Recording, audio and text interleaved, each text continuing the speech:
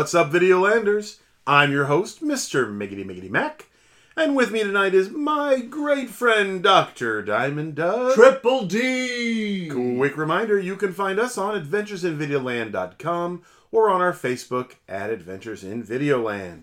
We are critics with attitude. In many of the AV podcasts, you'll hear some bad language. That's not really our style, so we'll try to keep the PG-13. Mild language and artistic nudity. That's right. Also, spoiler alert, if you don't want tonight's movie ruined, pause the episode, watch the movie, and come back later. With that said, tonight we'll be talking about Pantheon nomination number 4 for 2020, Schindler's List. Nominated by Matthew Wade, with guest voter Zach Applesteed Brown. Also affectionately known by us as Captain No! Before we get to any of that, let's chat about Pantheon. Dr. Diamond Doug, what is Pantheon to you? Sure, Pantheon is what members of the council like to refer to as the special shelf of movies. The special shelf. It is. It refers to movies that hit on all cylinders. Acting, directing, script, score, cinematography, special effects, and essential viewing. Best of its genre. Yeah, best of its genre. I had a little pause there because I inadvertently picked up your glass. No. And I came very, very close to actually taking a sip before I put it back down. But you keep yours over there, and I'll keep mine. Let me grab it by the bottom. Hold on. Yeah, grab it by the rear end. Oh, such a beautiful tone. We, this evening, are drinking Hennessy. Hennessy, very special cognac because it is prominently featured throughout the film. Many, many times. They try to hide it. Yeah. They try to hide it, but it is there. It is there. All right. So we'll do a quick rundown of the movies that we've looked at so far. Sure. With our previous Pantheon votes. We're on the 4th episode. We've had 3 so far. We've done Won't You Be My Neighbor, which is in with 9 of 11 votes. We looked at The Apartment, which is not in. It only got 3 votes. And we looked at Psycho, in with 8 of 11. That's right. And we called each of those so far. I think we did. I think we nailed them all. We can go back and replay, but I'm pretty sure that we hit all 3 of those. All right, how about a little foreplay, Doug? Sure. I gave you a couple of options for foreplay on the bottom. You did. Let's do this one. What were you doing in 1993, the year Schindler's List was released? Sure. So I was graduating from high school, and then actually when it was released, because it was released in December, I would have been in my freshman year of college. Yep. Over at Trinity Christian College, and this was about a month and a half before I started dating my would-be now wife. Yeah. In 1993, I was a father of 2, working my, at the time, skinny little butt off, paying my dues and becoming a techno expert in the early days of networking and data communication and all that boring stuff. That's where I was doing. We were building a family. Yeah. Doing your computer stuff before you started teaching. Well, you know what? Actually, I had started teaching by then, but I wasn't teaching at the college level or professionally. All right. So, so you told me earlier today, and you're probably going to want to stop me from saying this, but you told me earlier today that you, because of the coronavirus scares, Purdue is going all to online. This is probably one of the last lectures that you were having with your class. I did. 212 students, or 211 students 200 plus, yeah. And that you ended your lecture and you got a standing ovation from your students. This happened twice in my life, the same class. Usually it's last time it was teaching at the end Python. of the semester. Teaching programming, actually. C, but right? Yeah. And these are a bunch of engineers. It was a weird experience. And you said you had, after class, there was a line of 35 to 40 people who stopped and wanted to thank you. I had a receiving line. It was like the end of Schindler's List, so where they were putting a rock. I left with a backpack full of rocks. It was so beautiful, strange. happy, wonderful weird. rocks. And I told you, and I told you, well, the only reason that happened was because you were freaking amazing in every possible way. It makes me so embarrassed. I really had a good time teaching this class, and not to get too far off topic, but I had a great time teaching this class, and it was amazing. But there was this kind of weird emotion, and I've seen it expressed by several of my friends on Facebook, who are also common friends, who are instructors at the university as well, expressing sadness that this is like the last time they're probably going to see their students in person. And we still have to finish the semester. We got like 8 weeks But we've left. been developing for 9 weeks, a relationship that then we just found out yesterday is done. Over. Yeah. So now we have a whole new relationship with our students for the rest of the semester. It was a weird thing, but it was an interesting, almost cathartic moment of like, oh, you know what? This is going to be okay. Yeah, so I know you didn't want me necessarily to mention that, but I have to because I want to highlight the awesomeness of my friend, but also that we have a special celebration of somebody that people loved, and the movie we're looking at tonight. Yes. That even though he was a mixed character in terms of having different foibles and that sort of stuff. He started off as kind of a sleazy character, taking advantage of a situation. But he was much beloved by the people that he was able to save from the gas chambers of Auschwitz. Yeah, or the random sniper rifles and the weirdness that was World War II. Anyway, let's go ahead and go down a synopsis. All right, let's talk about some movie facts about Schindler's List. It is a rated R historical drama, directed by Steven Spielberg, with the screenplay by Steven Zaillian, who also did Awakenings, Clear and Present Danger, Mission Impossible, Gangs of New York, and a bunch tons of others, of movies. Yeah, right? Based on Sandler's Ark by Thomas Keneally, and produced by Spielberg along with Gerald Molen, who did Hook, Rain Man, and a bunch of others. Of big names, yeah. Branko Lustig. Don't know that name, but I'm sure if Spielberg worked with him, I'm sure he's some kind of major dealio. Music by John Williams, which makes sense. Never heard of the man. Spielberg and some guy named Williams have done a lot of stuff together, I think. We saw the next two names when we were talking about Saving Private Ryan with Spielberg. We'll come back and touch on Saving Private Ryan Janusz again. Kaminski, that he did cinematography, and then it was edited by Michael Kahn. That's right. And he was in theaters, released on December 15th, 1993. Most people probably actually saw it either right around Christmas or after the first of the year. It has actually been released twice. Again, we'll touch on that a little bit later. Runtime was 195 minutes. Beefy 3 hours and 17 minutes. I was going to say a svelte 195 minutes, but that's not true. You're in love with Lord of the Rings. So, yeah. I would watch those all back to back. Amblin Entertainment, again, not a big surprise considering. A little fun fact of this: Amblin Entertainment has the ET riding across the moon as a logo, which it shows. And Amblin is the name of the film that Spielberg did, but they didn't use that logo on this film because they didn't want to kitsch it up. Yeah, they didn't. They were trying to make sure the seriousness of the topic was not affected, and distributed through United Pictures. Universal Pictures. Universal Pictures. Where I do believe that when we were looking at Psycho, we were saying that it was a Paramount picture, but it was filmed at Universal on their lot. And Universal actually kind of provided some assistance there too. So. Well, he was heading over there. It was starring Liam Neeson and Ralph Fiennes. I always want to say Fiennes. Yeah. But I'm sure it's Fiennes. And Ben Kingsley, who, by the way, I always forget he's one of my top 5. You love him. I really like Ben Kingsley in just almost anything. He is a Swiss Army knife of actors.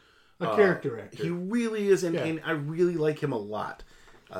So, a synopsis from IMDb. In German occupied Poland during World War II, industrialist Oskar Schindler gradually becomes concerned for his Jewish workforce after witnessing their persecution by the Nazis. And then it doesn't say in this synopsis, but then goes on to work for their safety. He does. All right. So when we're looking at the ratings and reviews for this, for the ratings, IMDb has this at an 8.9 out of 10.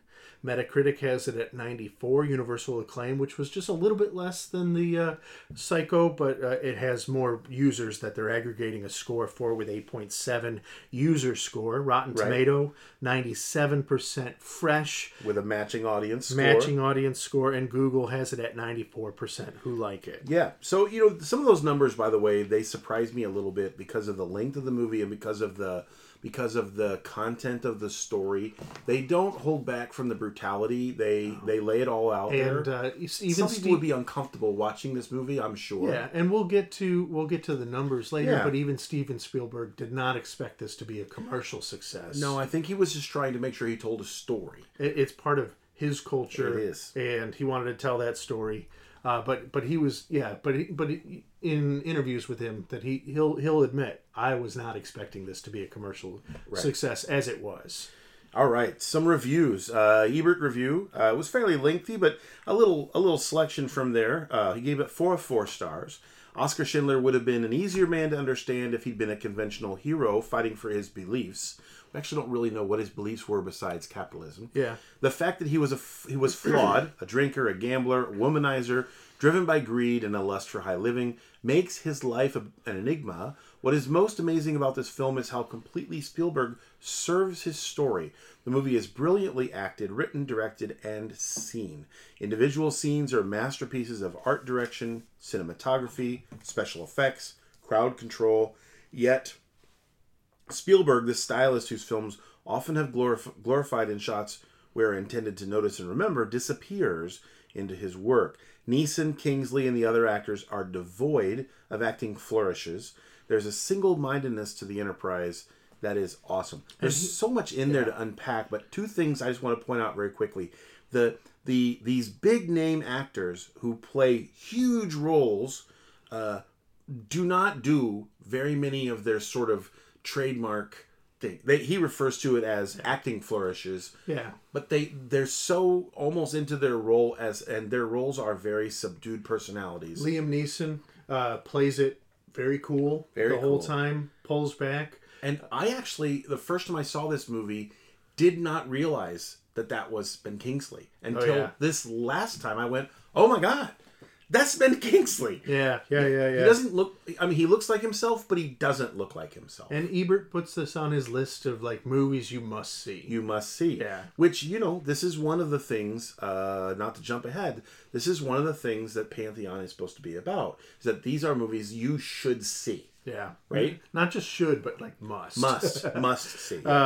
So a sampling of some Rotten Tomato reviews, and most of them are like we said before, 97% fresh. Yeah. So most of all of these are positive reviews. Sure. I picked 4 of them. 2 of them are negative, but that doesn't reflect the ratio that was in there. You just wanted to get a nice selection of the points of view. Jay Carr from Boston Globe has it at fresh. It's a stunning achievement, a film that recreates the Holocaust not as something abstract, but as felt knowledge. I see that. Michael Wilmington from the Chicago Tribune rates it as fresh. With seemingly effortless grace and skill, Schindler's List balances fear and exaltation, humor and horror, love and death. It evokes superbly a time of savagery and grief, and the inexplicable, stunning compassion that rises within and against it. And for the 2 negative reviews that I picked up, which are like 2 of the 4 that were in the 5 pages of reviews, right, were both were negative because they felt that the movie did not hit on its historicity well enough in one way or the other. The first one is because of its historicity of Oskar Schindler and telling his story correctly. Right. And the other one is about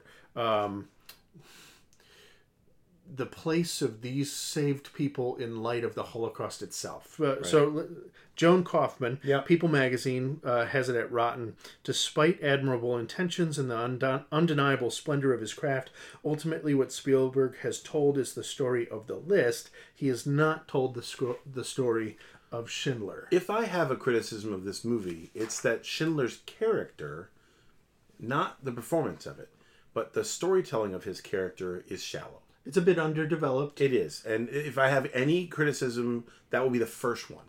And I thought that when I saw the movie, when I repeated watching the movie, that was something that reminded me of something I felt before. So, and this next one, I wasn't sure what he was going for. It runs along a line. These are a few lines from a whole page diatribe. I found this diatribe, and I felt like I can't put words in this Jeremy Hellman's mouth. I can't do that. That's unfair. But I almost felt like he was running up against a line that I wouldn't feel comfortable crossing. Yeah. And so, but what he says is that there's no trust here from the director that the audience might draw its own conclusions or be able to still fathom the horrors of the Holocaust if the lines between good and bad aren't distinctly drawn. Though Stanley Kubrick has already perhaps made the definitive criticism of this movie, it's apt enough to repeat Schindler's List was about 200 Jews who lived. The Holocaust is about 6 million Jews who died, and he gave it a 33 of 100. Now, it is to note that Kubrick's quote here was in response to the question, do you think Schindler's List was a good Holocaust movie? Right. And he said, I don't think of it as a Holocaust movie. It's a movie about this one guy. It's a movie about Schindler's List that happens in the Holocaust. Right. So it's not a Holocaust movie. Right. Even though, and then I've heard other people who were saying in interviews talking about it said, no, you know what? For most people, this is their step into understanding some realities of the Holocaust or seeing what it was like or feeling what it was like, at least through the eyes of the director. Right.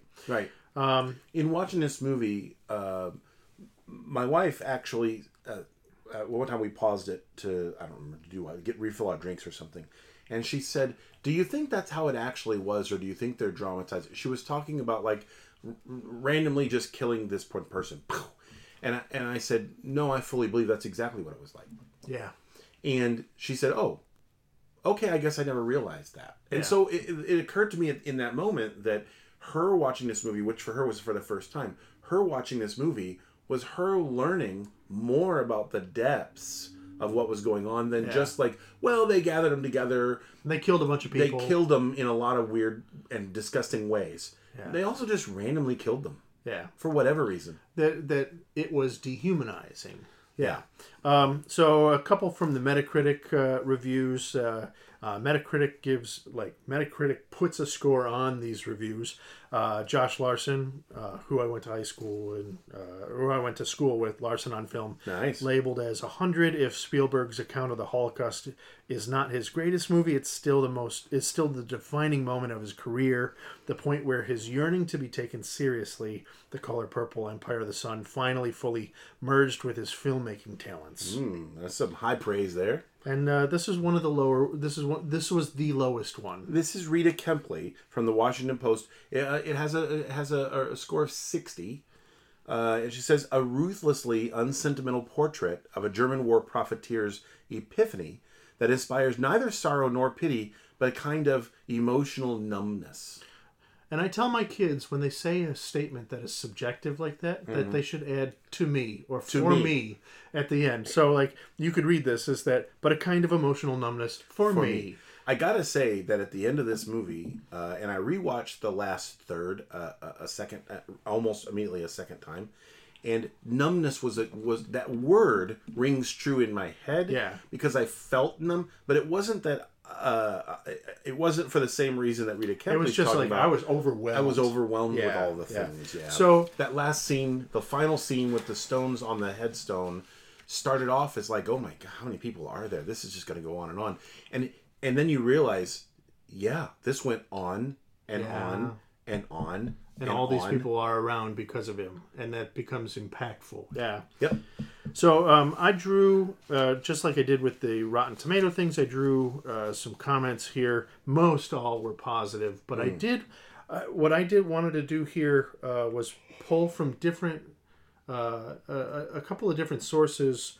And one of the interesting thing I found, and there is 1,104 positive user reviews, the whole Poloi, 67 mixed, 53 negative, and of the ones that were low mixed to very negative, that there was a common theme in there, which was this movie makes the Germans look like they're bad, and the Jews really aren't all that nice and holy. So this is a minefield of a conversation to have, but it's like.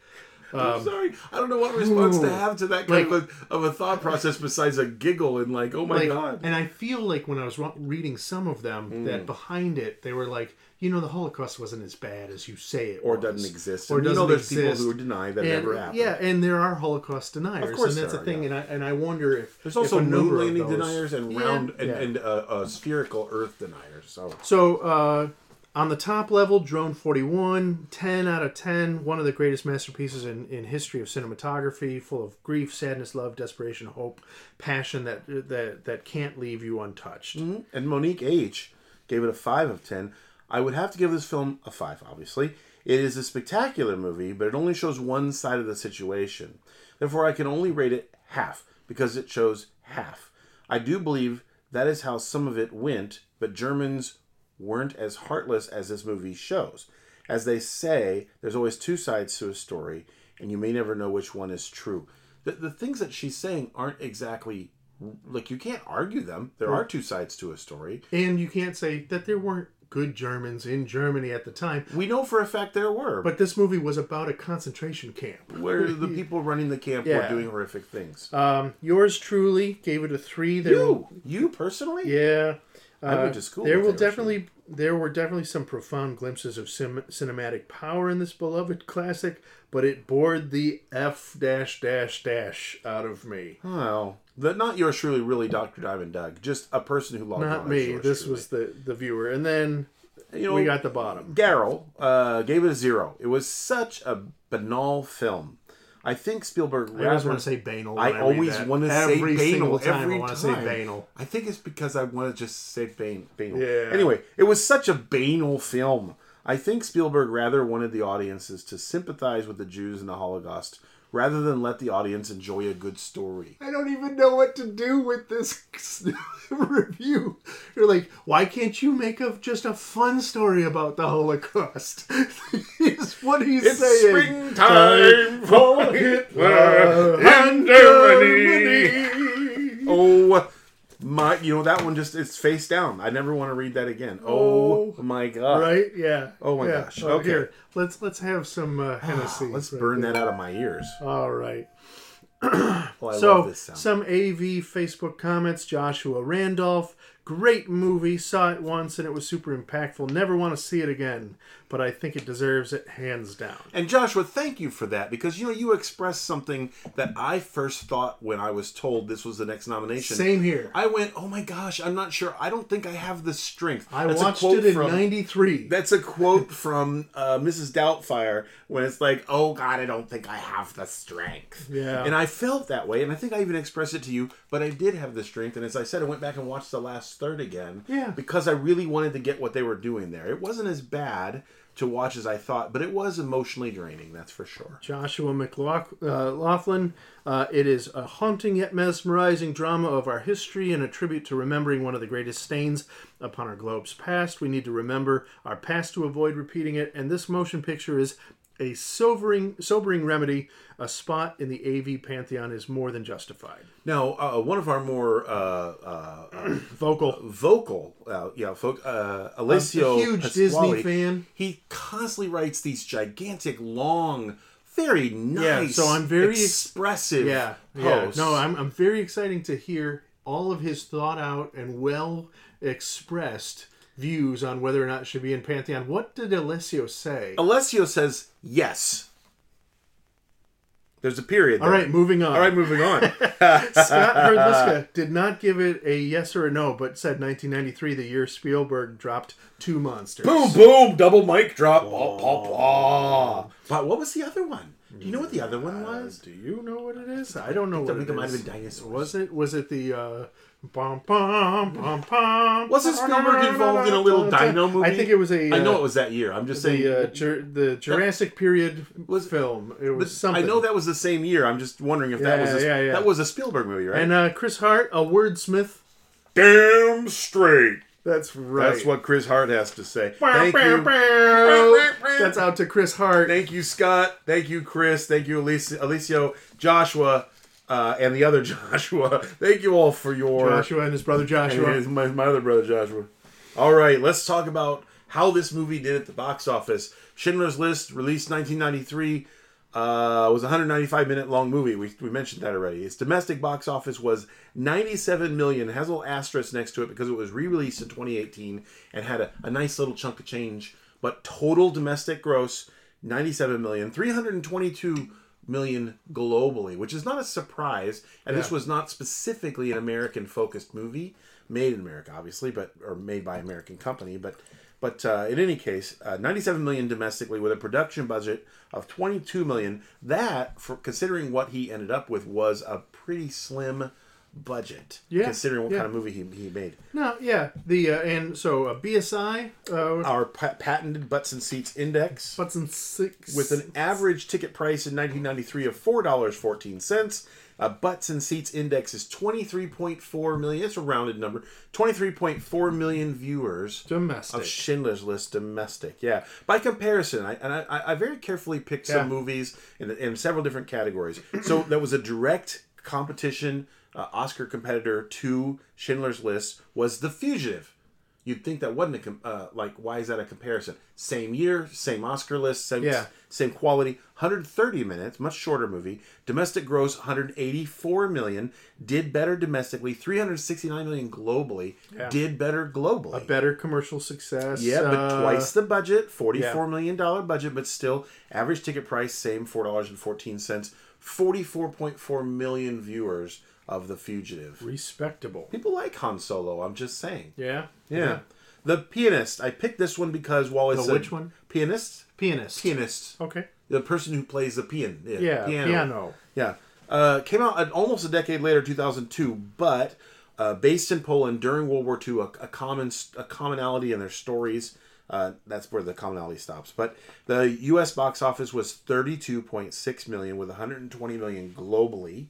Production budget of $35 million, and took that global sales to push that one over the top. Butts and Seats Index with an average ticket price in 2002 of $5.81 is $5.6 million. So they didn't do as well, but still.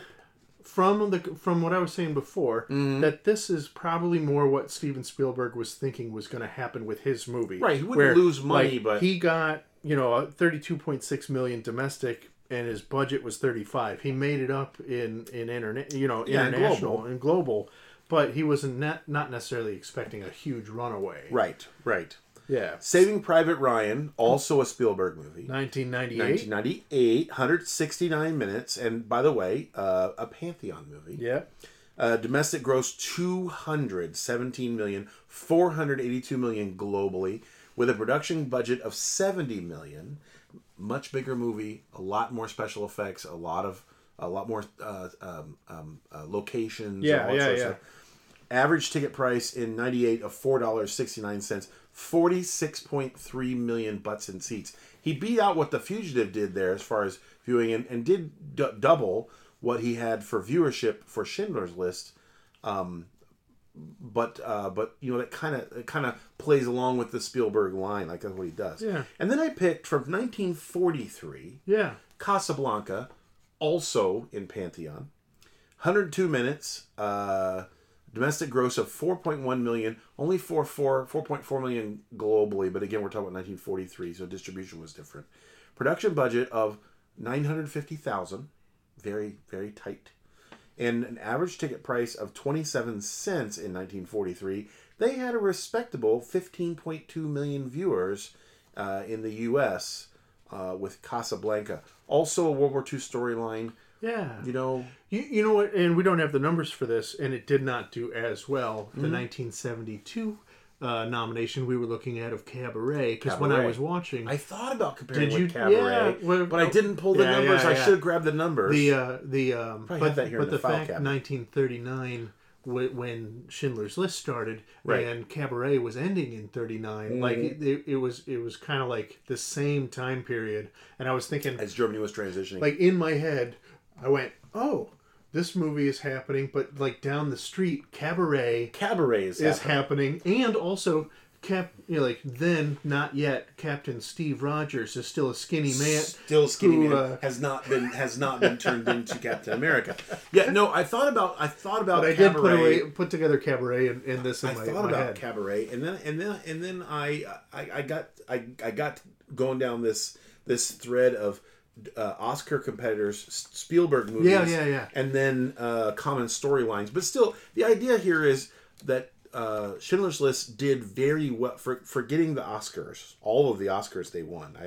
4 or 5, however many they won.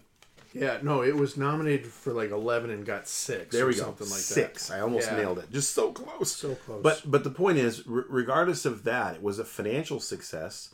It was a financial success, not just because it was a Spielberg movie, but because it's a good movie. But I can tell you, in '93, almost 3.5 hour movie was not a common thing. If you remember when Titanic came out, people were like packing a sack lunch. Yeah. You know? Yeah. So anyway, all right, that's a nice comparison. Let's do a little deep dig on this nomination. Matthew Wade, when he nominated this, you can read his nomination. It's on the Facebook post. On the Facebook. I'm not going to read the whole thing.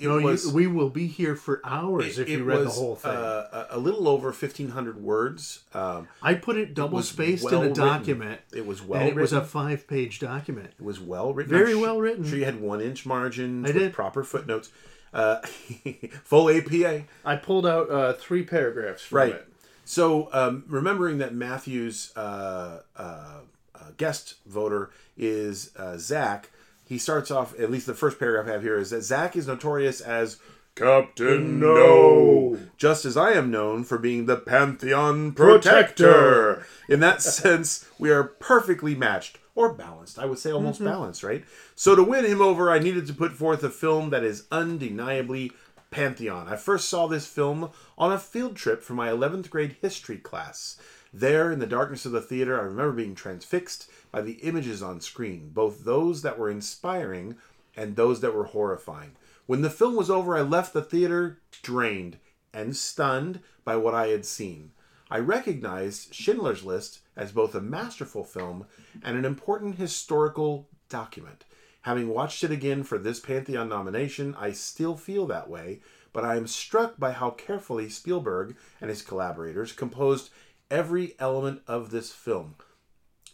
And then he went into full detail. Yeah, so and every detail he talks about. And it's very well written. It's very well written. Yeah. Above all, it is a testament to Steven Spielberg's reverence for the material and determination to put it to film that Schindler's List stands as a masterpiece. A message of hope within the darkness and a grim reminder that despots can inflict horrific devastation if left unchecked.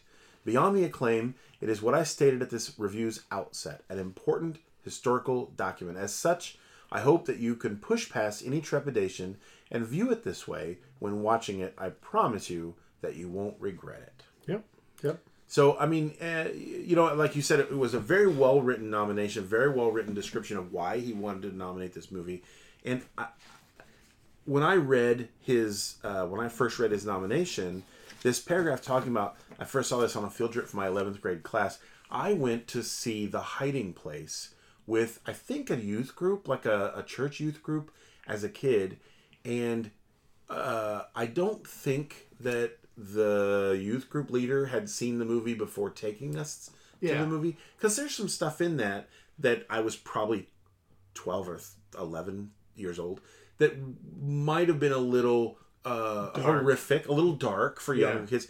Even in an 11th grade class, I would feel uncomfortable taking an 11th grade history class to this movie, especially in '93. Yeah. Or even if it was re-released, when it was re-released, I would feel uncomfortable because of a couple of reasons why there's like beyond the fact that there's a couple of sex scenes in there, and there's some which incidental nudity where they have to change clothes or whatever, but and then random deaths. Yeah, but horrific. Yeah, random deaths, and the deaths are so personal. Yeah, when they happen, and impersonal at the same time, where it's like somebody is shooting a pillow. Right. Right. You Or know, a it's mannequin. so matter of fact where Or a I'm just mannequin. like, okay, I'm done with you. Or like livestock. Yeah, and we're not talking gore. We're not talking No. Although in there terms was... of like there's gore, but we're not talking like it's not in color, so there's not blood splattering No. everywhere with red gore everywhere. It's No. just it's the suggestion of through the black and white medium. Yes. Yep. So in terms of this film, talk about uniquenesses and challenges of this as a nomination. Well, how do you find this film unique?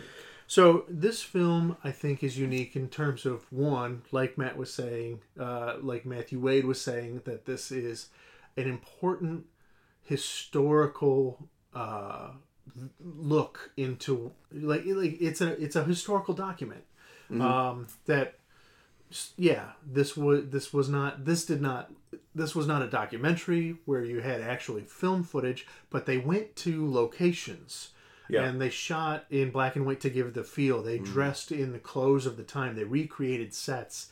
Went to very far reaches to get interviews about how the things happened and who the people were, so they could really capture the essence of what was going on.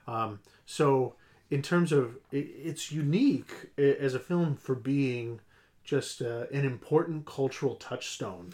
You know, if Steven Spielberg has a superpower, it's his it's almost like his insistence, his ability to tell a story in a way that makes you feel like, you know, for someone like myself, not only am I in the story, but I'm feeling what's happening in the story. Whether it's Saving Private Ryan or E.T. or you know, Jurassic Park or whatever, you feel the way he does the storyline, the way he shoots it, the way that, you know, he insists it being put together. You feel like you're a part of it. Just like you felt the suspense when Hitchcock was doing Psycho, that you feel the dread. You feel it. When Spielberg is There's directing. a guy and he's got a sniper rifle over his shoulders with his arms draped over it. Big belly hanging and out. he's stretching to the left and he's stretching to the right, and you're like, he's gonna sight on someone and take them out. And I actually was anticipating the thing happening, even when it actually didn't happen sometimes, but then it would, and you're just like, you know, you feel it. He builds in that suspense, and he seems to tell stories in that way. So you can you're almost always guaranteed to have that experience watching one of his movies.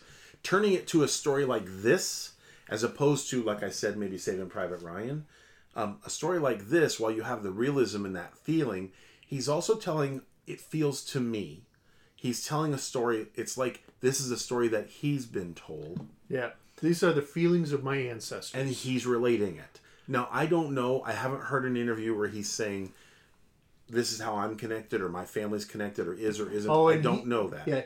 I watched an interview where he was saying, like, me personally, we had some second or third cousins off in Europe who were, you know, killed in the camps or went through it. Right. But it wasn't like my family. Not my grandparents or my great grandparents. But even so, it felt like this story meant something to him, and that he was trying to make sure that he got it down for the record. That's how it kind of felt. And when I was listening to him, that he was saying, like, my family never called it the Holocaust. We called it the Great Murders, or we called it Shoah. What does that word mean? Okay. Yeah.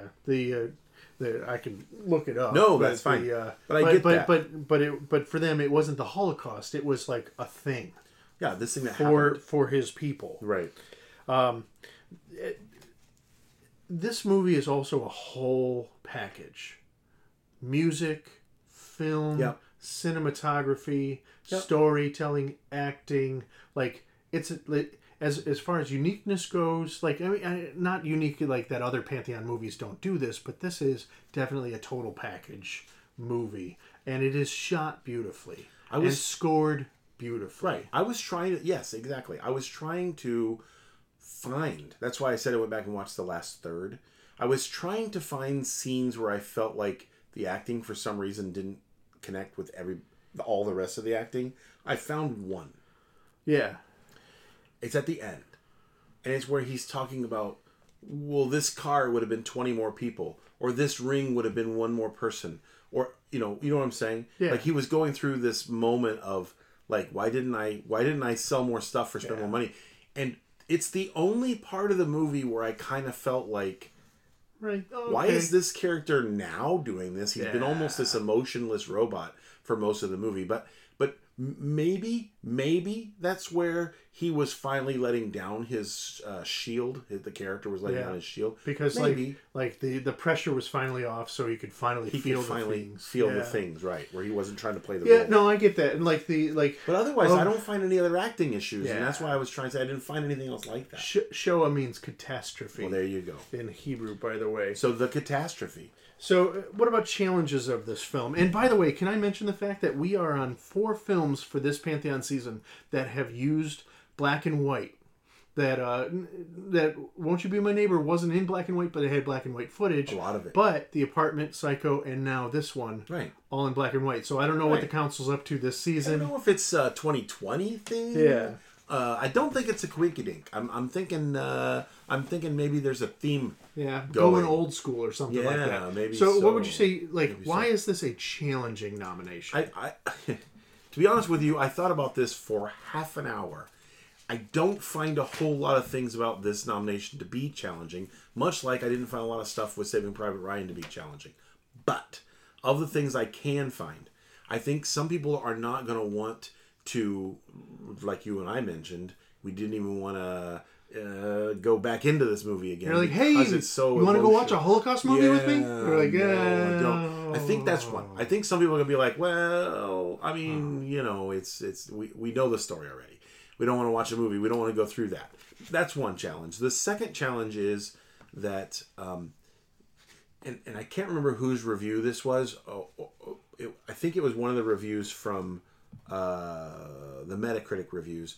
They said that it felt a little bit like this was Steven Spielberg and his cohorts sort of just grinding someone's face in a storyline.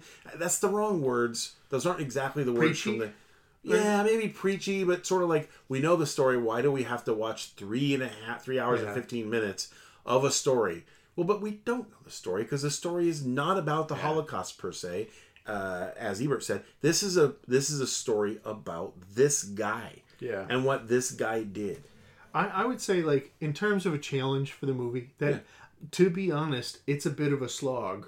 Like, it's 3 hours and 17 minutes. It was a whole evening. Honestly, this movie probably could have been cut down. I don't know that it would have won the awards it won. But as far as telling a story, he didn't have to tell a story in 3 hours and 15. No, and there was definitely 3 giant acts in the movie where you had, like, the section where, like, things were starting to happen. He's a playboy. And then you moved on towards then moving them out to the camps, and then you had the Auschwitz versus the factory story. And how am I going to save as many as I can, where he changes his mind and realizes that he has the opportunity, that they're actually slaughtering these people, and that not just moving them to a camp, and that he has an opportunity to save some. So somebody, not necessarily me, but somebody might say this movie's a bit bloated. Yeah. Just like I can see the argument. We early on in our Pantheon companion series, at least I gave a little bit of guff to Boogie Nights because it was like it was just a little bit long. I don't know. I'm thinking Boogie Nights could have been longer. Bigger, longer, thicker, and uncut. So some might feel like that, and then some. I would like. Without saying that anybody on the council would feel this way, and trying to be without judgment at all, but there are some who might say, and like we saw in the hoi polloi views, that this was so one-sided in terms of good and evil, that not just like Nazis equal Germans, so that all Germans are bad and all Jews are good. Right. And I'm not saying this is my belief, but but there are some who are going to look at this and say the story is more nuanced than that. Sure. And then I would say that there might be a select few who then say Oskar Schindler was a more nuanced character than we got a portrayal. We got a portrayal that was quasi saint, but he was less than that in real life. Well, and some could say, right, quasi-saint. Some could say he saved these people because without the people that he saved, he wouldn't have still had a business. But in the end, when you look at what actually happened, he literally gave away all of his assets. Yeah. In order to save. He didn't walk away from this with a pile of money. No, and then at the very end, that they in a tagline in the epilogue at the end, they said, and Schindler went on to run 3 more unsuccessful businesses and lost his marriage. So yeah. So he didn't end up being this big successful. He was not magnate. a saint. He lived a very high life through Acts 1 and 2 of this movie. Yeah. And after that, it was all downhill. Yeah. Yeah, it's almost like his penance. So, and this is just one little, before we go on to the breakdown, there was one little insight when I was listening to an interview with Steven Spielberg talking about the 25th anniversary of the movie, and he had mentioned, Lester Holt was asking him a question, and said, what about you don't use color except for in a couple of places, in the beginning, the end, and then the red girl. The flame. And the flame. Is yellow and red. Yeah. The red girl's dress, and there's one scene with blood? I don't even know. I think that there's just the red dress and then the flame. And then at the end, there's a candle towards the end. Yeah, where it comes actually, back. it's the same candles. Yeah. There was at the end of the ceremony, the candles But he burned said, down. so what's up with the girl in the red dress? What does that mean to you? Right. And Spielberg said, there's documentation about FDR and other people in the U.S. and in Europe who knew about the Holocaust happening, but it wasn't public knowledge. And they still hadn't been acting, so they were kind of turning a blind eye to what was going on because they didn't want to get involved. Right. And this, in the movie, this is happening today in countries where this same thing is going on. Sure. We're not doing anything about it. And the girl in the red dress was wandering around, and the German soldiers, while they're rounding everybody up, seemingly are not paying attention to her. Right. But she's this picture of innocence as she's just bopping along. Right. And then she ends up dead. At the end, and it's sad, and then it makes Oscar Schindler sad. But for him, it was kind of this metaphor of a global response to kind of putting blinders on. Yeah. To that this atrocity was happening. The girl represents the red is the blood that is spilled. The girl is the innocence. Right. But I just thought that was an interesting little tidbit in the midst of all of it. Yeah. So breakdown, right? Yeah. Let's do a quick little breakdown. Actually, you know what? Before we do that. We, running the Pantheon Companion, look at that. will occasionally get a gift. We call them bribes. Yeah, they are bribes. We have 2 bribes today. First one, there's 2 copies. Now, this is the renamed version, so this would be the one more like based on the movie as opposed to based Schindler's on Ark. Yeah, Schindler's Ark would have been called. This is actually called Schindler's List, a novel. We each have our own copy of Schindler's List, which this, by the way, will go on my special shelf at home. Oh, very nice, very nice. Along with my entire Stephen King collection. Yeah, and my Band of Brothers and Saving Private Ryan books. And also the Kubrick one from Clockwork Orange. Clockwork Orange text that we got. That's correct. And then also because in Schindler's Ark that they do drink peach schnapps regularly that we have, and these are gifts from the nominator Matthew Wade. So we will go ahead and crack this open. Okay, here we go and try some of this. Yeah. And then almost got it. Here we go. Oh, here we go. And then pour me out some, just a little bit. All right.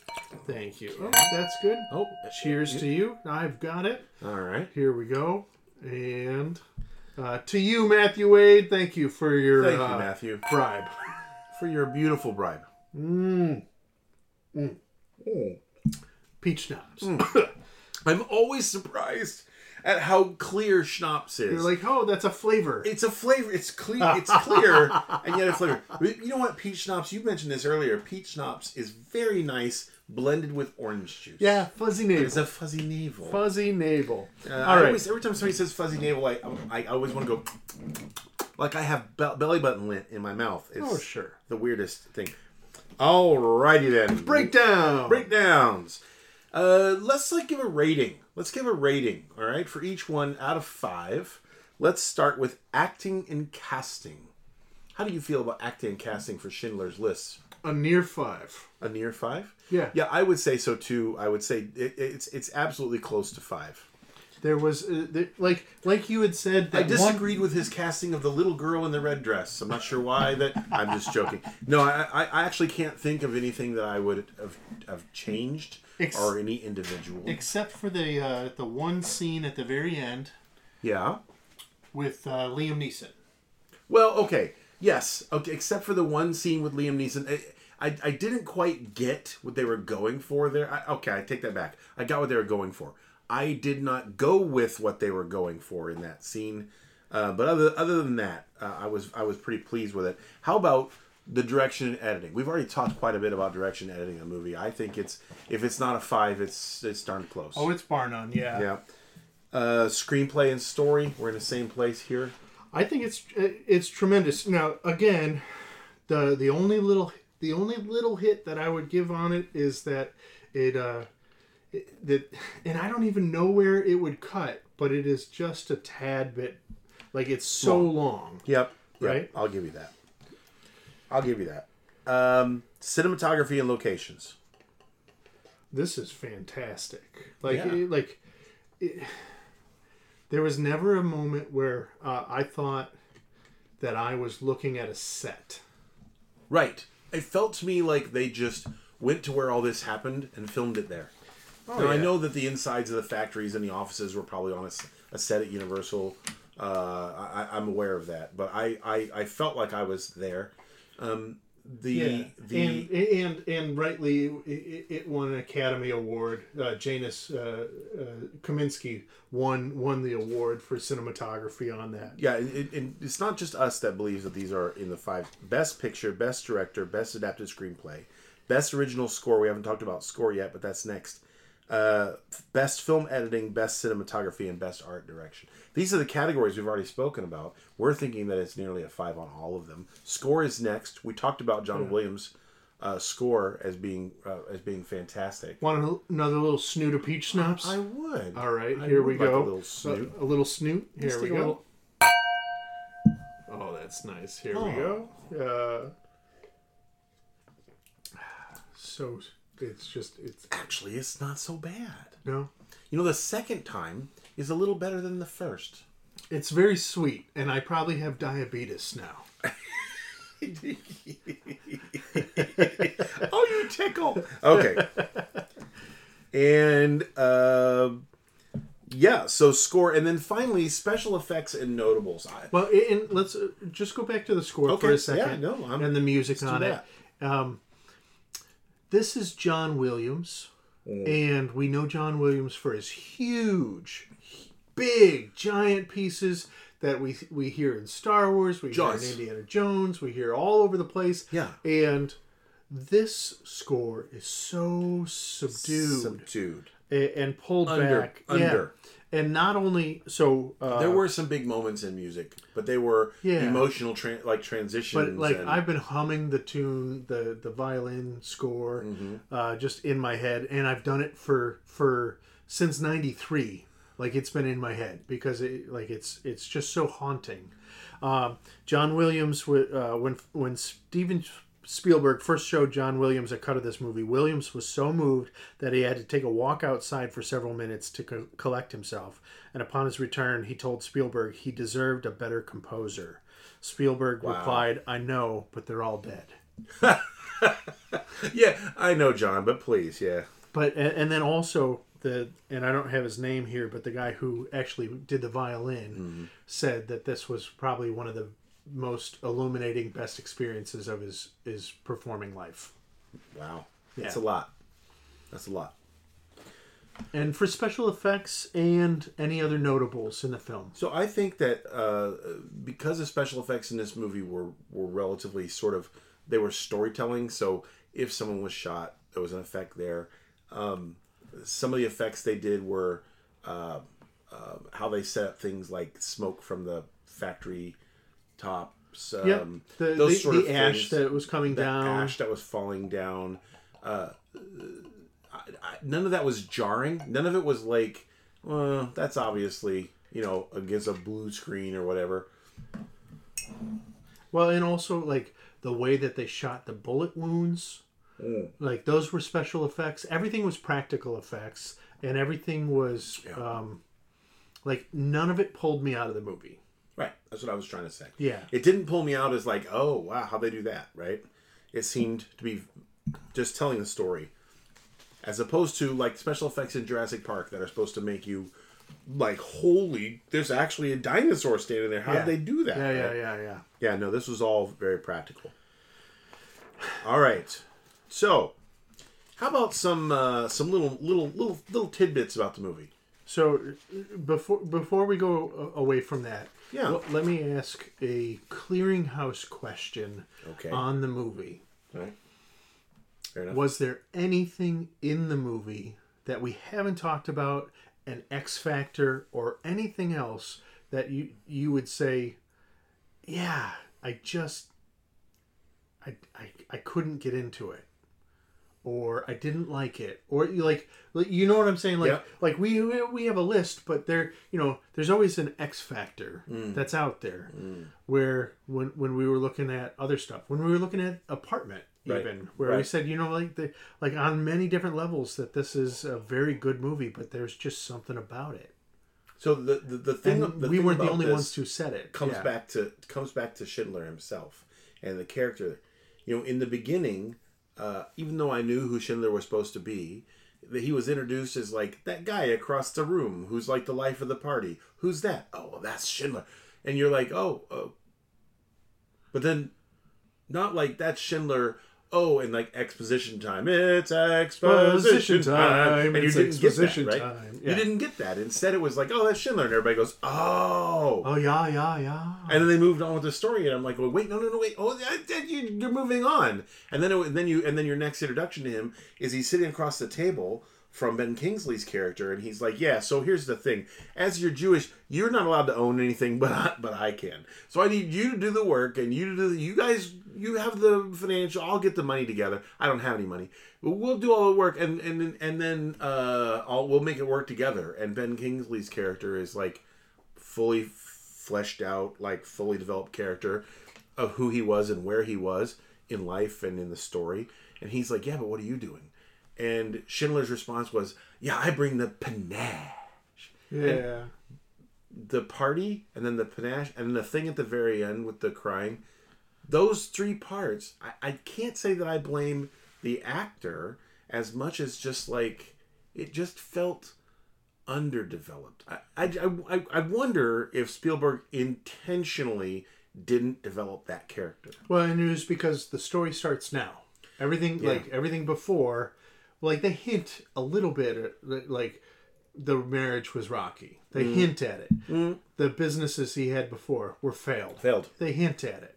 Like, yeah. But everything was a hint, but it was just because, like, well, we're doing this now. Right.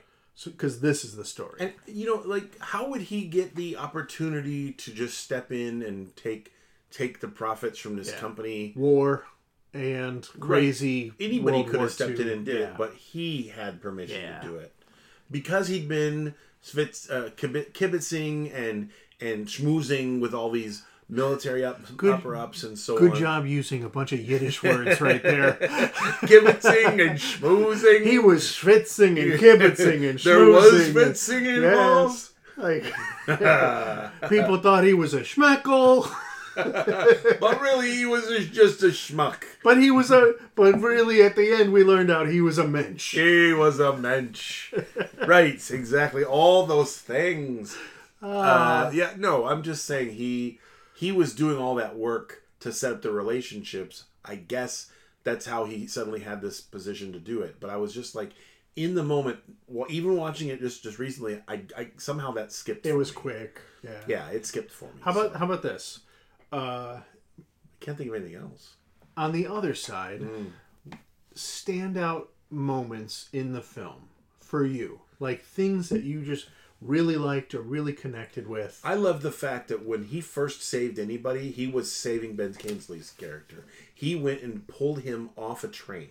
He threw his weight around, he cashed in all of his chips he had built up, and went and got him off that train. It was an impossible task. Even the Germans who were there were like going, yeah, no, that's not a thing. The door is shut. The train is moving. It's over with. Yeah. And then he was like, you'll be spending some time in South Russia pretty soon. Yeah. Or, yeah. And so I'm just saying, that moment was sort of like the first name on the list was that name. Yeah. And from that point was a transition point of the movie as well. But that was a standout part for me because prior to that, he was just kind of a wiener. I'm just saying. Yeah. He was. He wasn't a nice person. He was womanizing. He would lie to his wife. All the stuff. So let me give you like 4 things that are in my head. One, just the creepy ass scene with Eamon Goth and his maid, where he was sexually kind of harassing her, and like she was just shivering, and the fact that she was just shivering, just like it made me shiver. Yep. And the fact that then you were watching him hate himself for loving this person, right, who was in his head less than human, but he was struggling with this concept of like, I really like you and you are human, but I have to believe you're less than, for this. Okay, that was one. And I just like that. The tension of that scene was huge.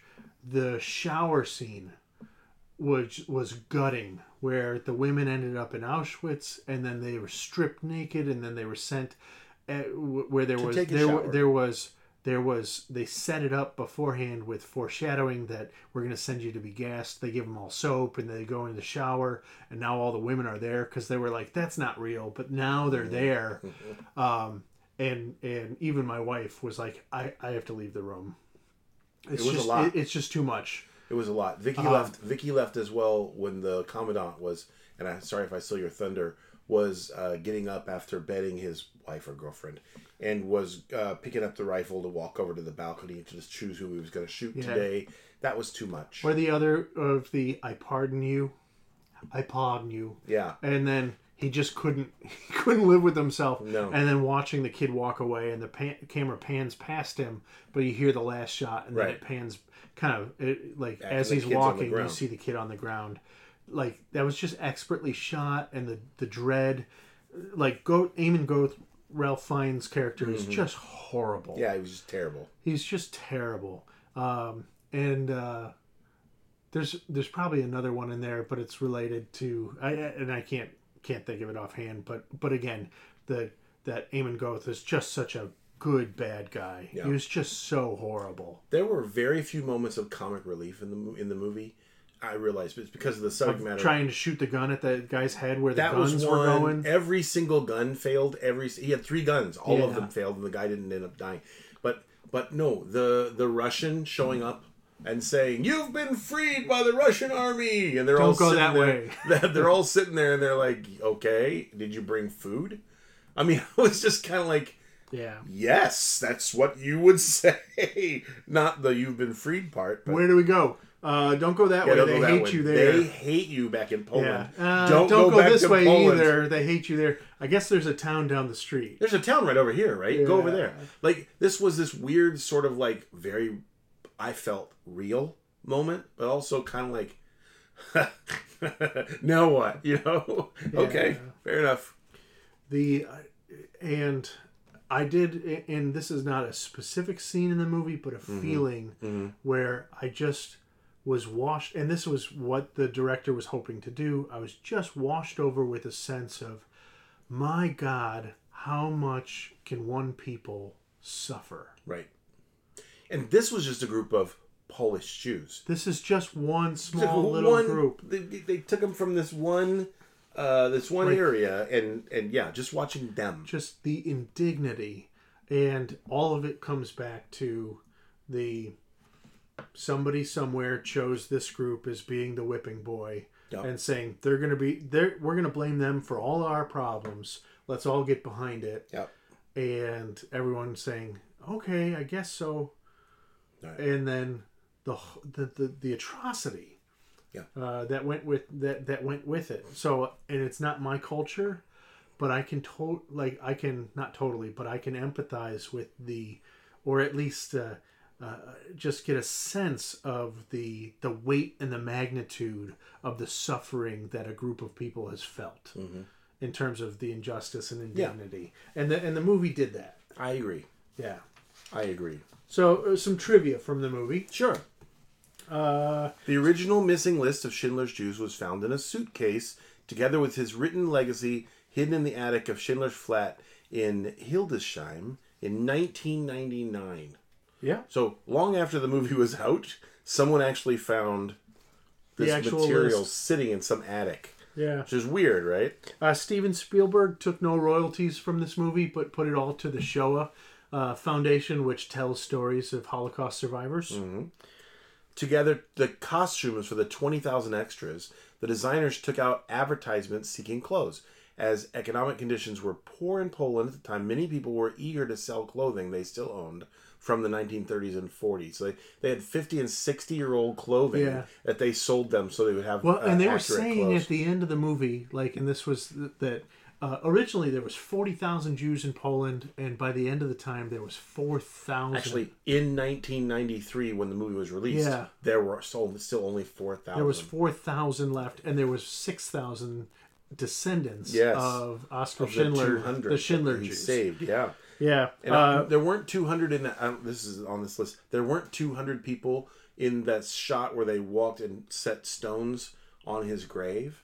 But those were as many of the surviving Schindler Jews that they could get there. Yeah.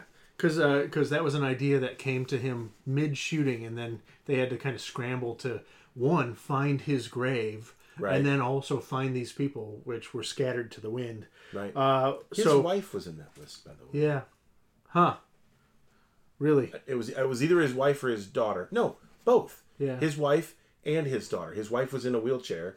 Her daughter, I guess, pushing it. Yeah, his wife was the wheelchair lady, and then one of the ladies was Helen Hirsch, the maid to Eamon Goat. The maid, right? And she was the one who I do believe when survivor Mila Pfefferberg, maybe it's not the maid, that was Helen Hirsch. But when survivor Mila Pfefferberg was introduced to Ralph Fiennes on the set, she began shaking uncontrollably as he reminded her too much of the real Eamon Goat. Of course, she knew that's who he was going to play. And that played in it as well. Harrison Ford, speaking of The Fugitive being up against this movie for Oscar nominations, Harrison Ford was the first choice for the title role, but he declined, saying that some people wouldn't be able to look past his Indiana Jones persona to see the importance of the film. I think he's right. I think Harrison Ford as that character would have taken away from it. Yes, it wouldn't have worked. Yeah. I really don't think so. I think he's correct there. The person at the very end who puts the flowers on is Liam Neeson. Who puts the flowers on the grave. I don't think they showed his face. Steven Spielberg was allowed to shoot in Auschwitz, but he chose not to out of respect for the victims. Fair enough. So he filmed outside of the gate in a mirror image of the real location on the other side. Something I wasn't aware of until I read this that you gave me is that Ben Kingsley's character, Itzhak Stern, although Oskar Schindler did in fact have a Jewish accountant with that name, that role was expanded in the movie where he served as a composite of several accountants that he had. And it also helped to drive the story forward. I was mentioning earlier that he wasn't willing to let this person go. Not because they're the only one that would, save him money or do whatever, but because he had developed a connection with this man and obviously wanted to keep him and save him by his side. For the sake of the story, and when I was listening to an interview with Ben Kingsley, who was talking about what was his narrative function in the film, right? And he said, I wrote something on a piece of paper and I went to talk to Steven Spielberg to say, what do you think I am? And I have my idea. And he asked Steven Spielberg, and he said, you're the witness. Mm. And he wrote, and he pulled out a piece of paper and he said, I'm the conscience. But he said between the both of them that I am both the witness to, I am the witness of the events, and I'm the conscience of the people. Right. This is gonna sound disrespectful, but I mean no disrespect whatsoever.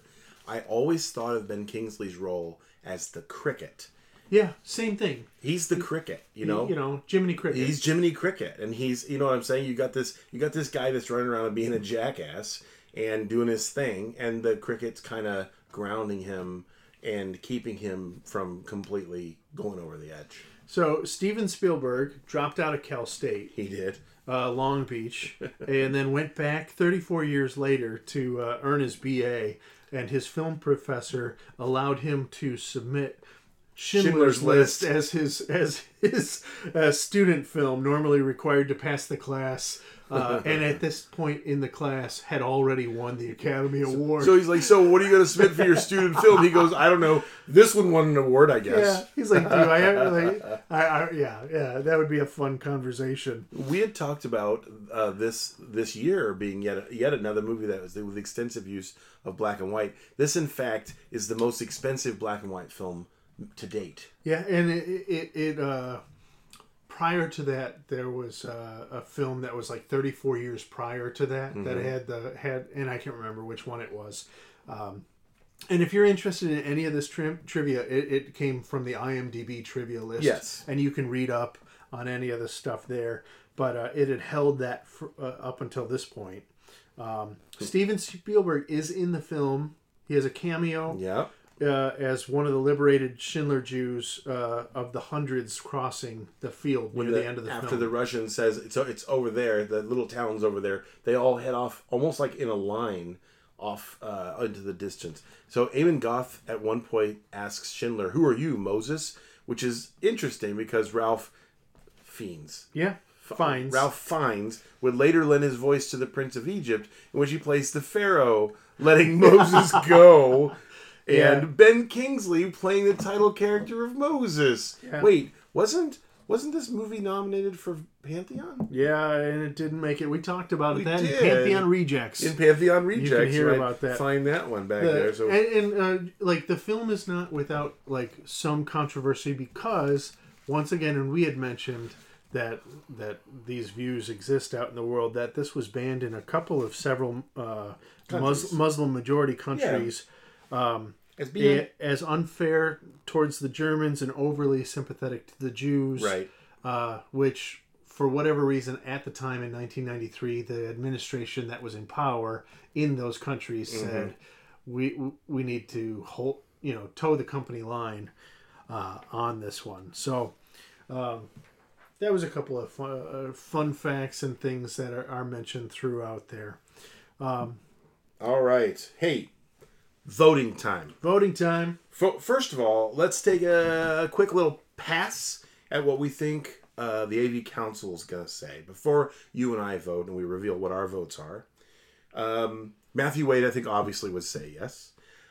I think, and I'm going to go out on a limb here and say Zach Appleseed Brown, Captain No, is going to say yes.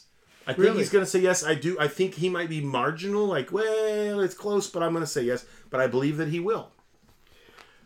Or is he going to be like, you guys are painting me into a corner? Nope. Where I have to say yes, and I am so obstinate that I'm going to be like, no, man. I think if he wants to say no, he will have his very own clearly explained reasons for saying no, but I believe he's going to say yes on this movie. I really do.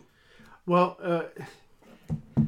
from the conversation that we had, it's like, at least for us, it's hard to point to things that are negatives of this movie. Right.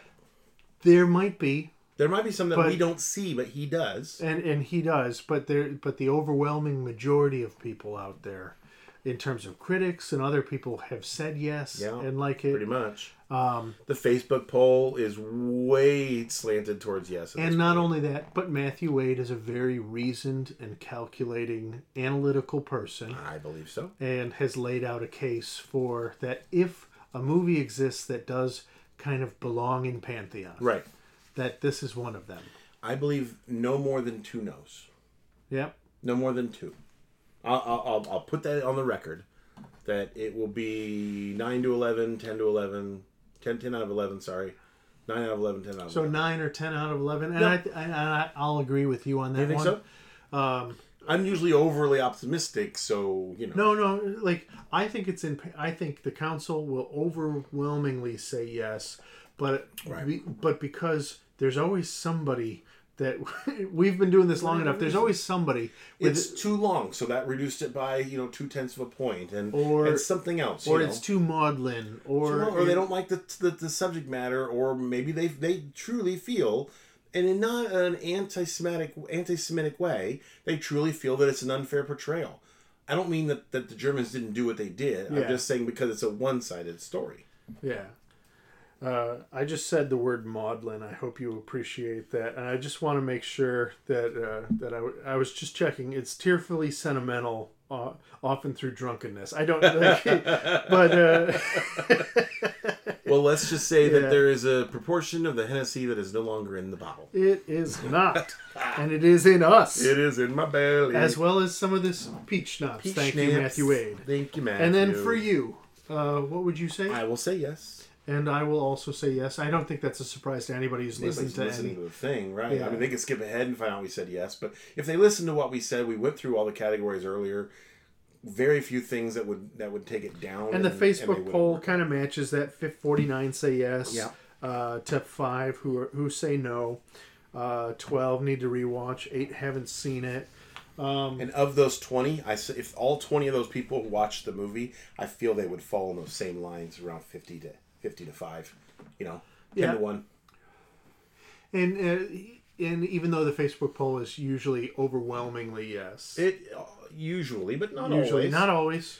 When the Facebook poll would quote go no unquote negative, it's usually a whole bunch of I haven't seen it, And the people who are responding are so few that that it's easy to go one vote one way or one way or the other. Yeah, the last couple of votes were one vote one way or the other for the Facebook poll.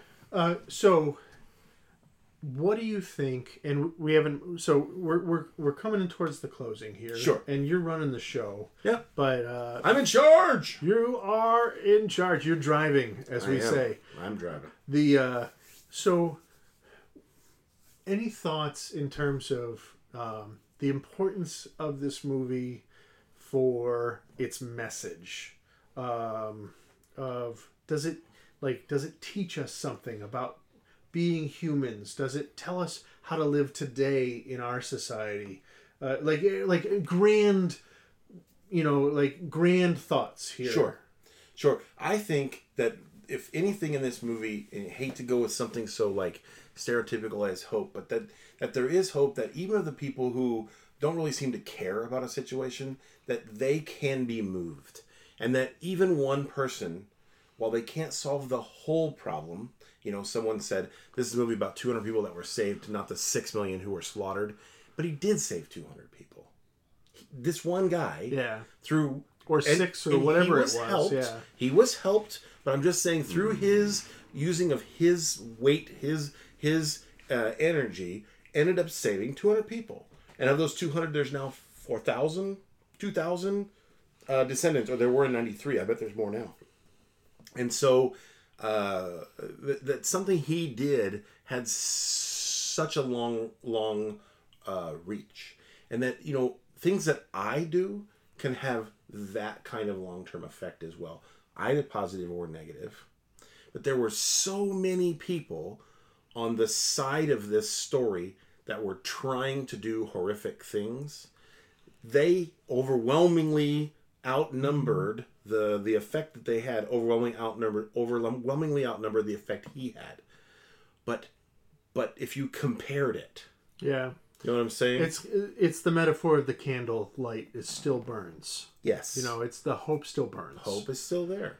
That there's still going to be people. And if enough people just did what they could, how much of an effect we would have. Well, I wish you had gone second rather than first. Sorry. No, only because that my grand takeaway was the dark side. No, that's okay. Which is the other way of saying, left to our own devices unchecked, that it is all too easy for people to move from being individuals to being part of a herd who then other who engage in othering, who it's all too easy for any of us to be a part of a group who then looks at an outside group, whatever it is, and then dehumanizes them.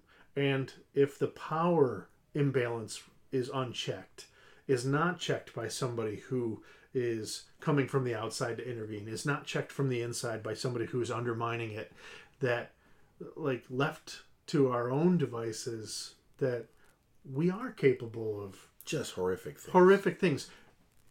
Which in the movie, people are capable of horrific things, and people are capable of truly beautiful things.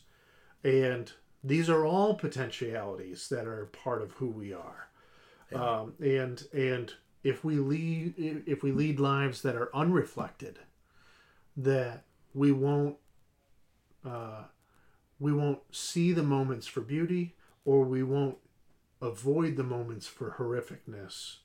So that this is, I guess this is just like it's very important to lead a reflected life, right, and keep our eyes open and be the best of humanity rather than the worst of it. Yeah, and you know what? It's okay if the only effect you can have seems small. If that's what you have, if that's what you can do, that's okay. He had to come to grips with that there at the end, where he's like, I mean, I was actually adding lines to the thing, to his little bit where he was saying this gold ring is another, this car is like 20 more people, etc. I was adding lines, like all the alcohol I drank. Well, that was like 40 people right there, and you know what I'm saying. But he didn't do nothing. He did something, and something is always better than nothing, even if the effect seems so small. Yeah. I will say this: I haven't watched this movie since 1993, which, doing some quick math, is like 27 years. What is that? Math. Math is hard. And I may not see it for another 27. I want to be honest. I might not watch this movie for a very long time. It's so. I don't want to say dark, but it's so overwhelming. It hit me pretty hard. I thought when I had seen Saving Private Ryan for the first time that I wouldn't watch that again, and I haven't become hardened to it. I've just learned to anticipate the positive elements that are in between all the horrific things that happen, and I feel the same way about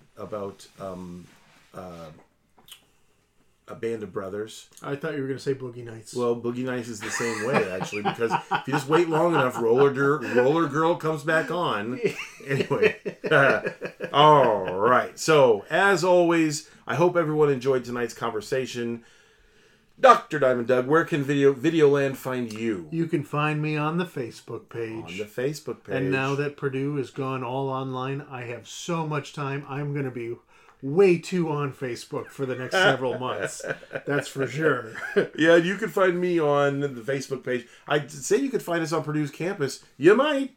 You can try. But we'll be there somewhere. But the conversation always begins and ends on Facebook for Adventures in Videoland. You've been listening to Criticism in its Finest Hour. Until next time, Videolanders, I pardon you. No, I don't feel right about that one at all. Hold on. I got to rinse my mouth out with Hennessy on that one. Here, throw some peach schnapps in there. How about this? All right. How about this instead? Okay. We love you.